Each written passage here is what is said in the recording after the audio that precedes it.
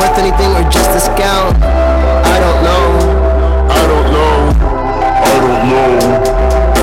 Spending time all alone, sending my songs to the phone, dreaming of a better home when while focused on trying to hone this craft, witchcraft. I hope the brujas let this last. I don't know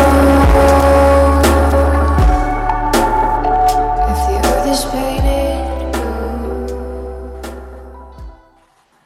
That was great sounds of Watts with Outside on WNHHLP 103.5 FM New Haven. Myself, Preston, with my partner in crime, Long Island raised, Elm City made, EZ Bluez is in the building. Easy Bluez, you're better with introductions more than me. Who do we have with us today on Behind the Brand?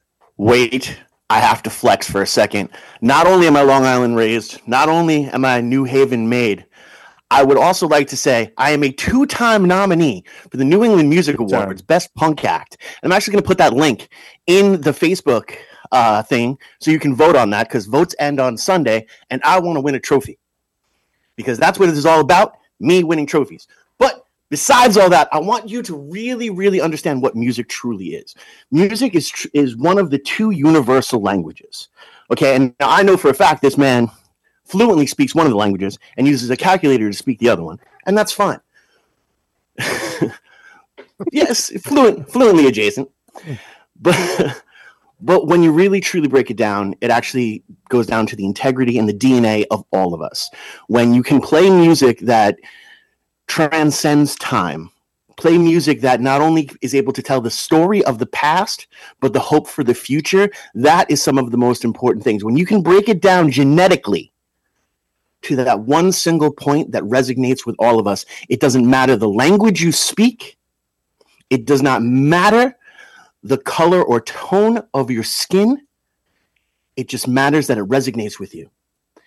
And this man plays with one of the most incredible projects out here in the Elm of City.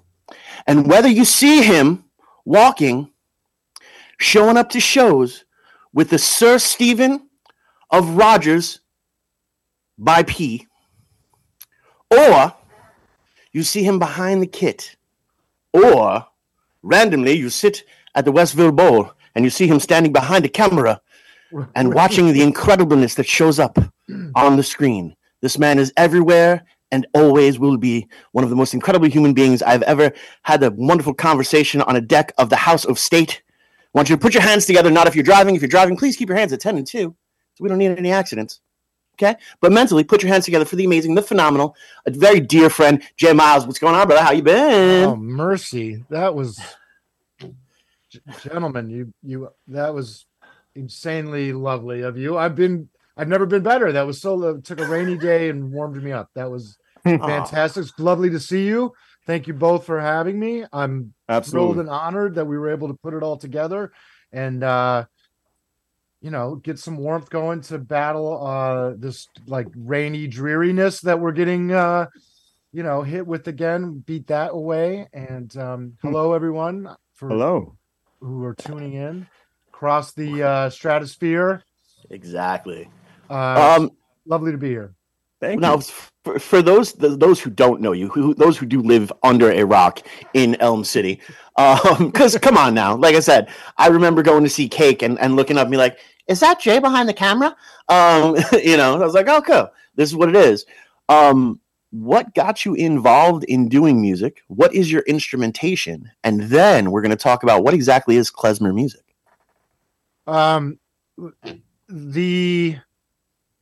My entry into music was piano and sort of, I played cornet for like 2 weeks in elementary school band, which I thought was dope because of Sergeant Pepper, and he played a cornet, and I was like, oh, cool. But I was, I don't know, fourth grade, so that didn't last. And then I took piano for 2 or 3 years. And I think half the reason I stuck with it for 3 years was because my piano teacher had like the first Atari. And that was like, so it wasn't that I was like practicing nearly enough. Right. I was just trying to get to her house. My sister and I would, my sister would go first or I would go first. And it was all about like sitting in her living room with like her kids like playing Atari. But somehow I think I got just enough theory and I know the difference between a quarter note and a half note, and that is what you need to be able to be a drummer. Right. Sorry, that was my first drummer joke of the day. And then in high school, I was doing drama stuff, and I was doing, like art club stuff and artsy kid stuff. And then I actually stole a pair of drumsticks from that got left in the back of the auditorium, like the marching band left them over, like forgot them. And I went home and I didn't have a drum kit, so I put 5 different thicknesses of hardcover books on the floor of my room, and I played to the radio until I broke through the covers of the books. And my mom was like, if you got a job, you could buy a drum kit. And I did. I bought a really crappy like starter thing, and I broke through that, and then it just kind of steamrolled from there. I took a couple of lessons before I really had the discipline to benefit from them. But there were a couple of like heady sort of things I learned, and some theory things and some sight reading things. And then I just, like all of us, I just kept playing in bands and, doing covers, and then eventually writing stuff. And then, got invited to join this klezmer orchestra here in New Haven many years later. And here we are. So for those who don't know, what exactly is klezmer music? I know what it is because I've seen you guys perform a whole bunch of times. I've been at the door clapping and dancing and, doing all that fun little stuff. But there are some people who are like, what is that? And if we spelt it, they'd be like, I don't get that. Please let the peoples know. I love that you prefaced all of this with like organic DNA, genetic kind of umbrella, because that's really the right lens. So simply put, it's Jewish party music, right? And you kind of know it. Hava Nagila, you've heard it. Maybe you've been to a wedding or a bat mitzvah, they play it, or it's snuck in somewhere in a cartoon that you remember, or a movie. The other gateway drug to klezmer is always Fiddler on the Roof. That's another tie-in.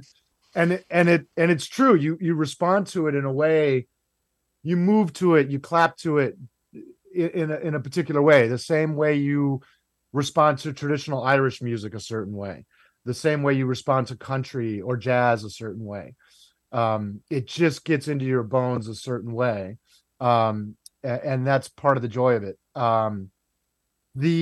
The sort of deeper answer maybe is that it's Jewish folk music is a way to think about it. So if you put yourself in Eastern Europe or some of the Baltic nations, some of those areas in the 1800s, the Jewish life was sort of village based. We use the word shtetl a lot to talk about sort of those communities. And these klezmorim, these musicians would travel in so if you could picture, your friends, somebody's got a guitar, somebody finds a snare drum, somebody's got a sax or a trumpet or whatever, and you just got in the van, and instead of playing, VFW halls and punk rock shows and festivals, you just kind of drove around until you figured out when somebody was getting married, right, or having a party, or there was a community event of some kind, and you'd sort of show up and be like, we can play, and you've got, just like in Irish or American folk or bluegrass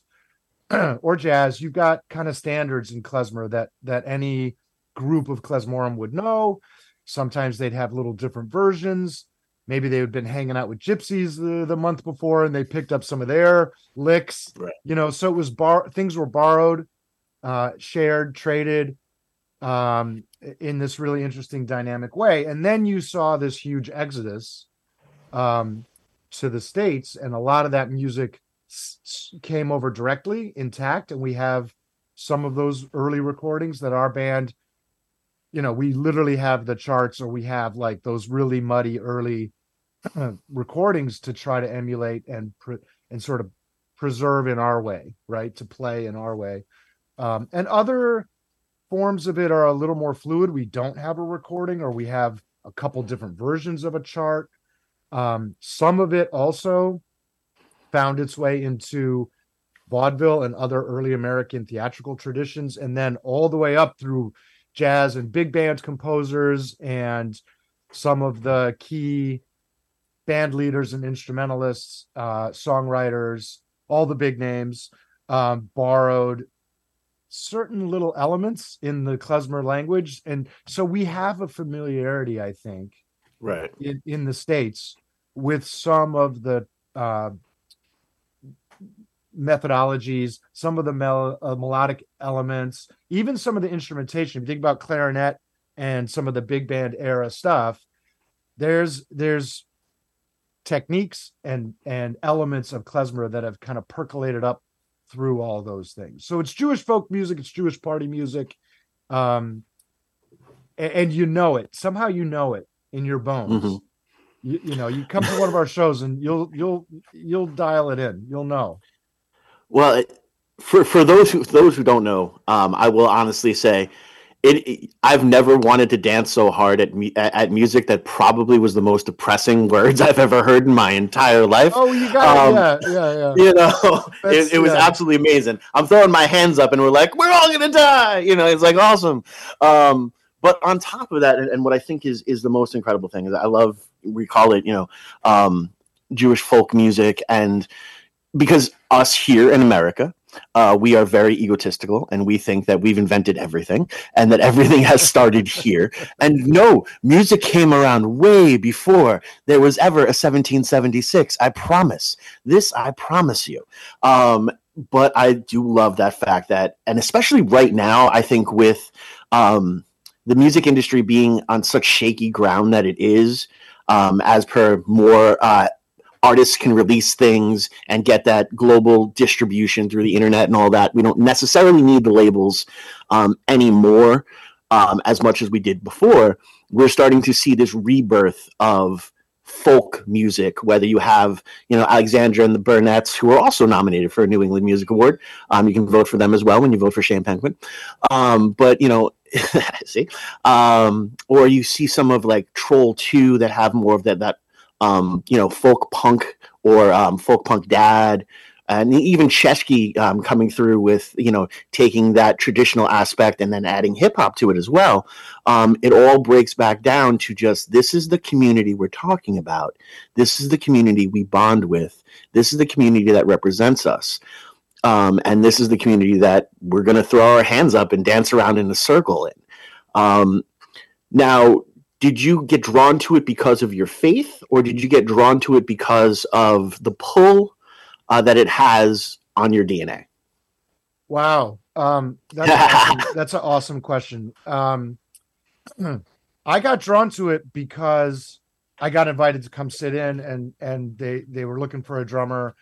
I should point out, by the way, that it's a the New Haven Capella is a community-based deal. So if you want to come play, come play. Get in touch with us and come play. We'll throw you the music. You will stumble through it awkwardly, the way I did in my first few rehearsals and a couple of shows, and I have a couple of funny stories about that. We'll get there. We welcome all levels. We welcome all ages. We welcome all backgrounds.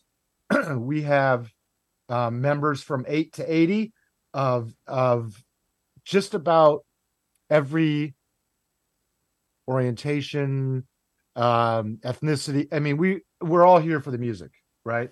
So I showed up just because I thought it was cool that I got invited by a friend to come check this thing out. I knew a couple of the other people in the band, and then it turned, I think, I remember walking away from the first rehearsal, and a couple of the tunes were really foreign, and I really had to kind of rethink a little bit about the way my pocket needed to sit and some of those kind of things. But others, I walked away going, I know this music. I don't know how, but I know it. I know the changes. I know what it's building towards. I know what it's trying to say. And so there was something that clicked. And if anything, it's reinvigorated my faith and my Jewishness and my cultural identity and my pride. in of place and pride of people, and my curiosity for history and for my own family and for the Jewish people in general. It's sort of fulfilled that in a way, spiritually, socially, psychologically, right? The Jewish tradition includes we blow the shofar. We just had New Year's, and there's a musical element in the way services flow, ebb and flow, and it's woven into the practice, as well as the non-liturgical parts. Right. The way the music is part of the fabric of a wedding or a bat mitzvah. When you're lifting the chairs and you're, you know what I mean, and you're clapping and you're in the circle, it's almost like dervish dancing. It's the way bluegrass and Irish traditions are melded into religion and community and spirituality. You know what I mean? Organically, it's music of the people, and that, bringing that to audiences, young and old, new and old audiences, is it's a blessing. Right? Well, I don't know if I answered. No. Not only did you answer the question, but high five on how wonderful that question was answered. So, bam, there we go. But on top of that, what I really love about what you're talking about here is, how it is intertwined in who we are and what we do. We say it on the show all the time. Those who are going for being an artist, you need to steal like an artist. And you mentioned it. We were hanging out with a couple of the gypsies, so we got a little bit of these extra chords in here, and then all of a sudden Jimi Hendrix came down, and now we've got a major 9th, 7th chord that's slightly augmented, and you can grow and you can build. But it is the coolest thing in the world to show up to one of your guys' events, and first of all, see like 900 chairs on the stage. Like, let's be real.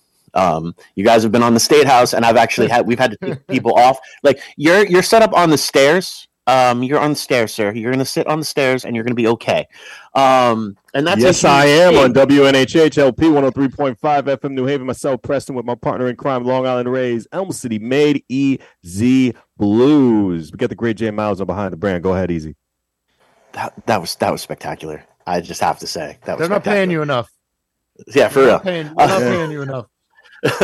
But no, so to see also the spectrum, to see that, there's some times where you have, I think the youngest I've seen is like a 12-year-old, playing violin right next to someone who's been playing violin for 3 or 4 times their age, not been on this planet for, but has been playing the instrument for 3 or 4 times that person's age. It's a glorious thing. And it is such a beautiful community. I know you guys all, you guys eat together, like beforehand and things. So it has that celebrational aspect of it. How do you manage not necessarily knowing, because there's a whole bunch of musicians who are like, wait a second, people who just show up. I'm not going to know exactly how many people are going to be here at one time. I don't want to do that. That's terrifying. Can you tell somebody how they can deal with a situation like that? So, you know what? I think if I'm being totally transparent, there's been a couple of gigs where, I brought my mom before she passed. She came up. We played a festival, and we had 0 brass, like no horn. It was like August. Everybody was on vacation, and it was like, this is kind of what we sound like today, And then there's other times where you kind of you just dive into it, right? Mm-hmm. Like a jazz player might approach a session. Okay. You know what? Like there's only one violin today. Well, you know what? Like get ready, because you're going to, we're going to lean into that a little bit. Or there's, 2 drummers show up. Okay. Who's taking which tune? Maybe I'll just play tambourine. You know what I mean? 472 saxophone players show up. Some random gig, and it's cool to to ebb and flow with that a little bit. You know what I mean? So if you were to if you're listening and you're like, wow, I got a clarinet, I'll come, play with y'all. There's folks who play on 1 or 2 songs in an hour because those are the ones they know. You know what I mean? Right. There's folks who play on every tune. There's situations where we might have 3 trumpet players. That happened not too long ago. 2 of them were playing their first gig ever with us. Nice. All right. And we just try to make it comfortable, within each section, whether it's drums or reeds or brass, clarinet, violin, even the vocalists, we all kind of help each other out. Mm-hmm. And find a comfort level. You know what I mean? My first couple of years in the band, there were tunes that I was not in any way prepared to play at all. Right. And then there was some, there was a couple of shows where it was like, what do you mean the other drummers aren't coming? I'm not, and you know what? Like, here I am. I survived. It was not a total disaster, and you get through it because the moment is what matters. You know what I mean? Mm-hmm. That day, that audience, that group of players, we're going to play these tunes this way today. And, full steam ahead. There's dancing that needs to happen. You know what I mean? So no, it's so true. And I love that actually. And I also love the fact that you brought up the connection with religion and music, where it is so super entwined. Why do you think that is? I don't think we've ever really addressed that 100% out there, but whether it be, whatever your faith is, there's always seems to be this musical connection. And let's dive into that just a little bit. Let's get weird. This is way above my pay grade and or experience. Yes. I hinted at it a little bit. There are fabrics of the practice in Judaism, right, that are inherently intertwined with musical elements, right? You have a rabbi and you have a cantor. That's the most obvious. Different congregations for different particular services add different musicians. Kol Nidre, which is the evening that starts the Yom Kippur services that we just completed, often is something that works with cello. Mm-hmm. Different choir configurations are very common. So there's all kinds of ways, but I think universally, if you talk about different religious practices, and I don't care which one you pick, I think where music and spirituality and faith overlap each other is in a certain connectedness that is a form of disconnected. I mean, when I'm playing and you're deep in a tune and you get off the chart and you are just in the tune, the song is just coming through me now. You know what I mean? And I think that you can find similar quotes from jazz players, from rock and rollers, from punk rockers, genre doesn't matter, hip hop, practitioners. I think you get to a place in both religious practice and musical practice that allows a certain expansiveness to mere humanity that is, it goes beyond words. I think you hinted at it earlier about universal language and music being one of them. I still don't know what the other one is, by the way. Mathematics. Oh, please don't ask me about math. Oh no. That's why I said you need a calculator. I'm on it.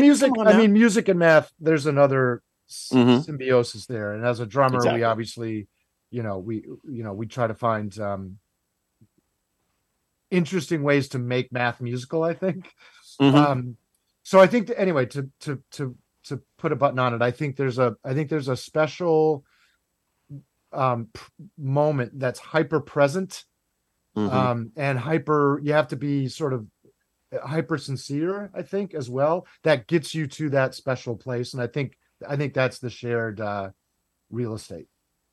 No, I think you're 100% correct. And there's always that artist statement of the 10,000 hours to master something completely. You have to spend 10,000 hours doing it, whether it be 10,000 drawings, 10,000 songs, 10,000 times playing with you guys, the musician you were when you started with the band is not the musician you are currently today, and that's because of growth and development. And if you ever read the Book of Five Rings by Miyamoto Musashi, there is the emptiness scroll, is where you do something so many times it becomes muscle memory, and that is, I guess, the closest to divinity we're ever going to find is when you're just literally living on autopilot, and knocking it out of the park. So thank you for taking that turn with me. There's a whole bunch of people that aren't going to like that topic. The other way to think about it too is if you're a new player or if you're new to klezmer, even since in the last 2-3 years, there's people in this band who literally during the pandemic they were like, well, I will now buy a saxophone because I've always wanted to play one, and I'm stuck at the house during this lockdown, and they're killing it in our bands now. Mm-hmm. And in the early stages, a lot of times you'll hear from our band director or just kind of musician to just play the melody. Mm-hmm. You know what I mean? So before you think about, oh God, I got, just play the melody, and you can do that even as a solo. And that's you can find examples of that. There's decades of examples of that, of mm-hmm. Monster players who get to the solo in a tune or whatever, or they play a chord, they just play the melody down, right? And it's just adding that voice to the moment. So no, definitely, and actually, as I always quote, Uncle Frank Zappa once said, "All original music's already been done by dead dudes in powdered wigs. So just do you and have as much fun doing it." And that's really what it comes down to, because it is your perspective on the music that is giving it the new life. It is your personality. We talk about on here, to be successful in the arts world in particular, and to be successful anywhere, you have to be able to fail gloriously, enjoy the failure. It's called playing music for a reason. It's supposed to be fun. I love that when you're talking about the klezmer, you're always going back to the fact of we're here to make sure people are dancing. Why is that such a big part for you? Because that is a theme that you have stated throughout this interview, like 300 or 400 or 700 times. Again, it's there's a history to that part of it. There's there's the community aspect, right? There's the special events, weddings, bar mitzvahs, right? Different kind of celebrations. And a lot of times it was, kind of the only place that Jews were allowed to express themselves. Mm-hmm. In that way. Plus it just feels good, right? To shake your tuchus a little bit. And it's actually was I not supposed to say tuchus? No, it was great. It was funny. That was the best. That was the best. This is how you said it. I got more. No. You got more. That we can That's like top three. What's the other two if it's top three? I would schlep and schmuck. Oh wow! Oh Lord! We hit all three. So don't be a schmuck and schlep yourself over and come shake your tuchus. That's how you put that on. I like that. Yo, let's go. Now, we've spent a good portion of this interview talking about what you do musically, but what you do professionally as well. Oh, you are an incredible videographer. If people are looking to hire your services and different things like that, what got you into making video? There's a whole nother art form. Yeah. Can I plug the Capella page? Yeah, you want, man. We can. Yeah. We'll get back to that too. We got time. So it's the brand plug. Go ahead. So it's new Haven Capella, and you right? It's super Jewy. That prevents copyright. I like the name. It really does. So that's when you go to the website, when you go to our Facebook page, spell it NU. Mm-hmm. It's very hip and cool. If you want to come play, send us a little message. If you want to come see us, this is the new record. It's coming out very shortly. New Haven style. It's a whole pizza thing. I can't go wrong. You can come take a bite of that. The video thing, video and my life has kind of always been a thing. Yeah. You know, being 100 years old, I grew up on MTV, you know, and that, you know, happened at a critical, I mean, watching those early YouTube videos, um, you know, when they're riding through the forest, I think it was New Year's Day, that, you know, and it's like, whoa, I think they're from Ireland. You know, it was like it changed, you know, the way Right. we consumed stuff. So that's always been a thing, you know, whether it's things like the Muppet Show we talked about, Electric Company, like these key Mhm. ways that we, you know, that we got, that we learned how to read, really, you know, and sing, you know. Um, and then, like I said, I was always kind of an artsy kid. I did high school theater. I was always like the tech guy. I did all the lighting stuff. And then I did the same thing in college and did, you know, tons and tons and tons of that. But I also started, I did a cable access show in Mhm. 19 when I was a Right. senior True. in high school. And that was it, man. That was it. If you wanted to do TV, you had to go to the cable access station, Mhm. right? Nobody had cameras. A few Yeah. people were starting to get home video, you know, Mhm. here. You didn't have cell phones. You didn't have, and I know I sound like you kids get off my lawn, but No, I think you're educating. I don't think you're around. being that annoying parent. And it was, No. and I was incredibly lucky. I did 4 shows with kids from other high schools at the cable access station in Fairfax, Virginia, where I went to high school, and it just, you know, it just sparked that bug. You know what I Mhm. mean? So flash forward a few years into the 90s, and I was um, lucky to have some friends who were filmmakers and they had cameras, and I learned from them. I learned by making mistakes. You know, when I Mhm. bought my first camera, I tell the story a lot. I'd been doing graphic design at the New Haven Advocate and at a couple of advertising agencies and stuff, and print taught me a lot, you know, about color and layout and design and composition, but video, things that moved.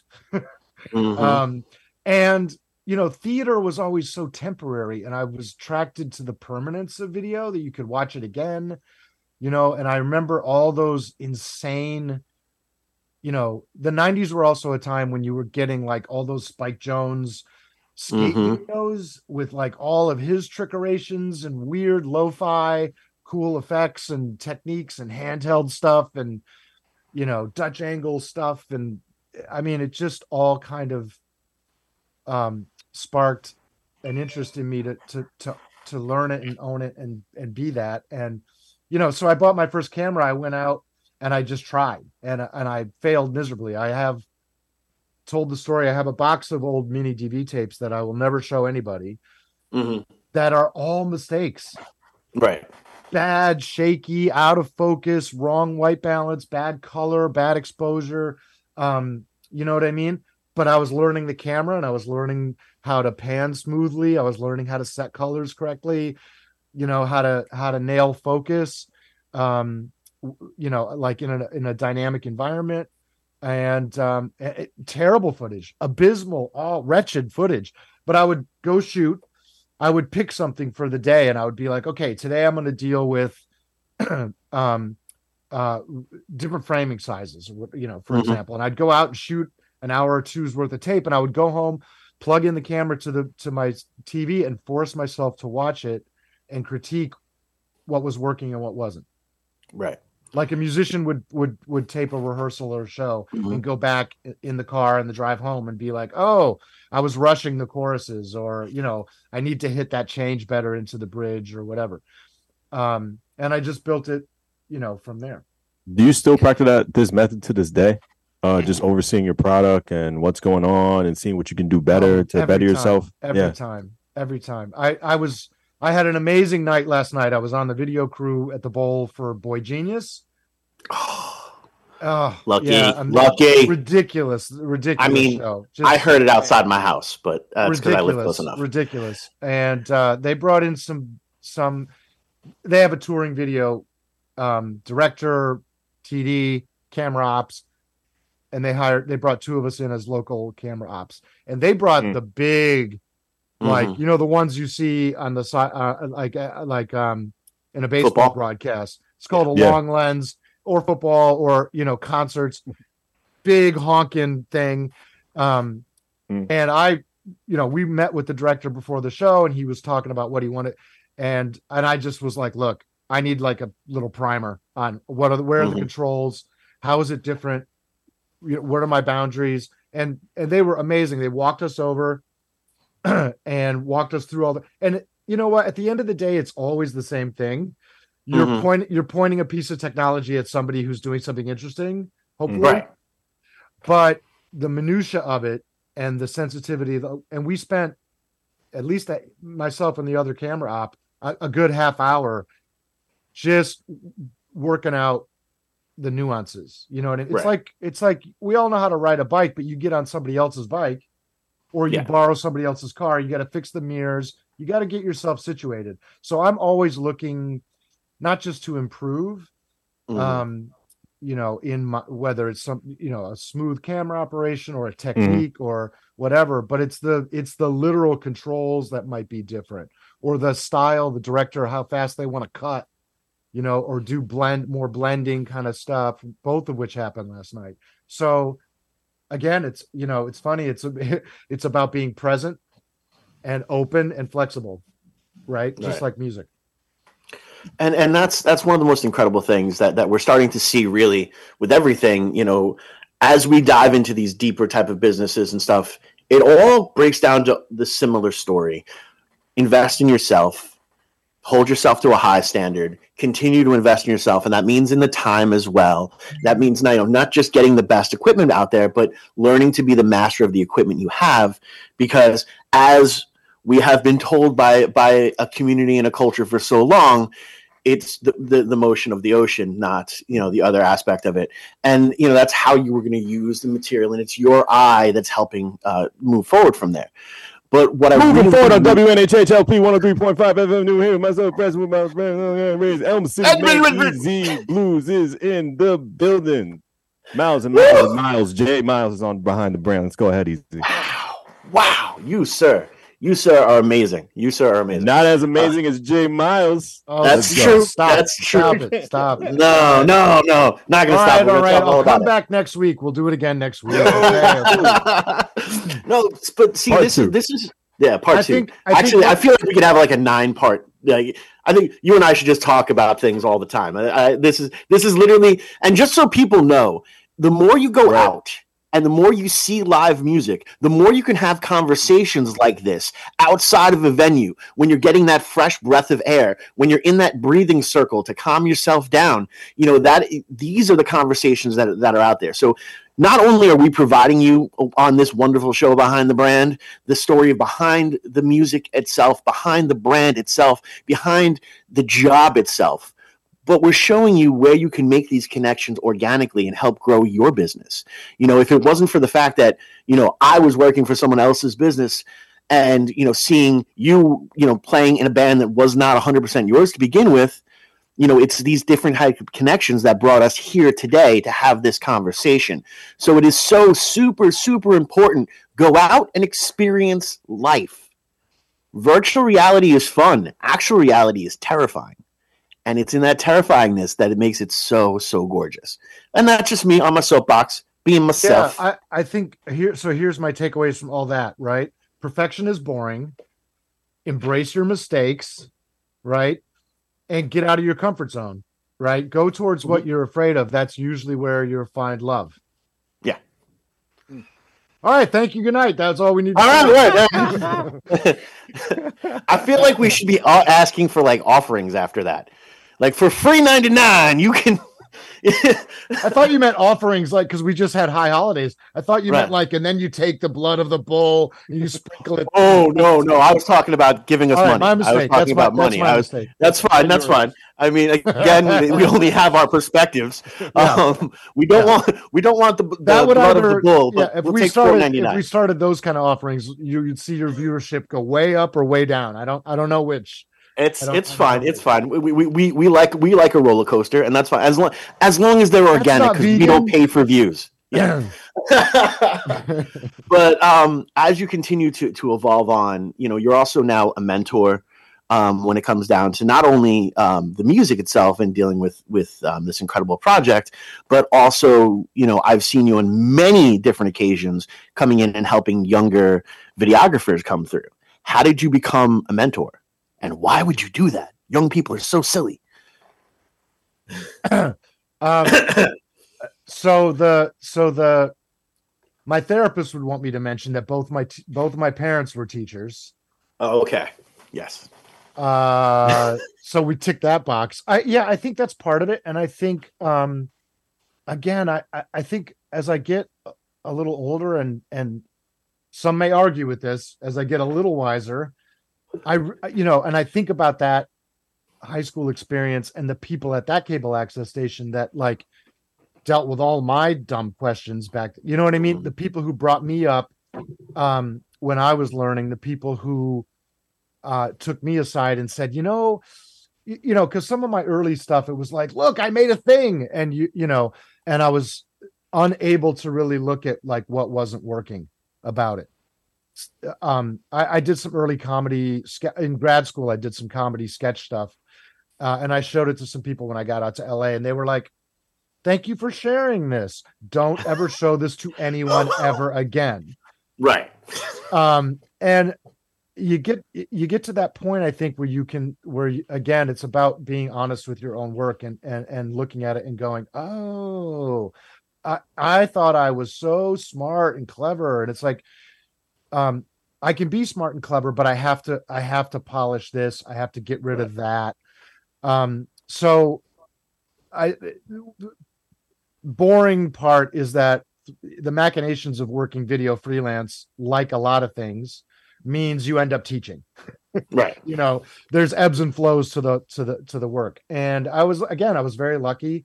And I started adjuncting, and then I taught video at East Haven High School for 11 years and was given kind of a free rein to build the curriculum based on my professional experiences. And I had a lot of good results with, I still hire former students of mine to come work with me on shoots to this day. And I found that I really enjoyed it. And I like being able to kind of, it's like you pass along tradition. I mean, we've been talking about that all this whole hour too, right? Mm-hmm. That's what this music does. And that's what I think you do in the arts, and you steal things too. You don't think for a second, I wasn't looking at what that tour last night, the Boy Genius people had on their screens. Mm-hmm. They did, a bunch of you were at the show. You know what I'm talking about. There was some amazing visual work.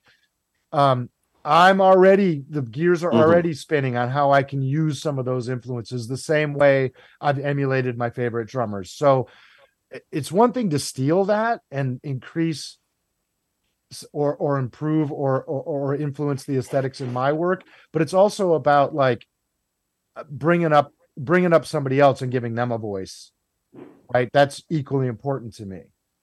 I may not have a professional experience where I could employ those exact techniques, but I'd love to find somebody who can. And I enjoy that dialogue. I enjoy learning from people I'm teaching as much as teaching them. I think it's, you want to know something, and we've loved and learned so much from you today, and just want to thank you for that. But unfortunately, the producers are starting to pull the Apollo curtain upon us, and our time is over. So we have 3 hours left, everybody. But to be honest with you, this has been absolutely amazing. But we want to give this time to you. Go ahead, show that wonderful album cover work again. Tell people how they can get in touch with you, whether it be to hire you for the video stuff or to hire the band to play, to purchase the band. How can they support you? You can come join this band. So New Haven Capelia, New Haven Kape. Leye, Capelia. Right. Here, it looks like that. Oh my God, you're not gonna be able to see it. That's Kapelye, which means band. There's your information for the day. You can come see me at ETV, which is the cable access station and community media center. We help people do podcasts, learn how to do video, learn how to edit audio and video, digitize old footage, and make multi-camera television. That's easthaven.tv. You can message me there. You can message me on Facebook. My Gmail is letter J, MILES, T like Tom, V like Victor, TV, J Miles TV. And I look forward to connecting with you musically and videologically. Or hanging out with you in front of a show. Yeah, there you go.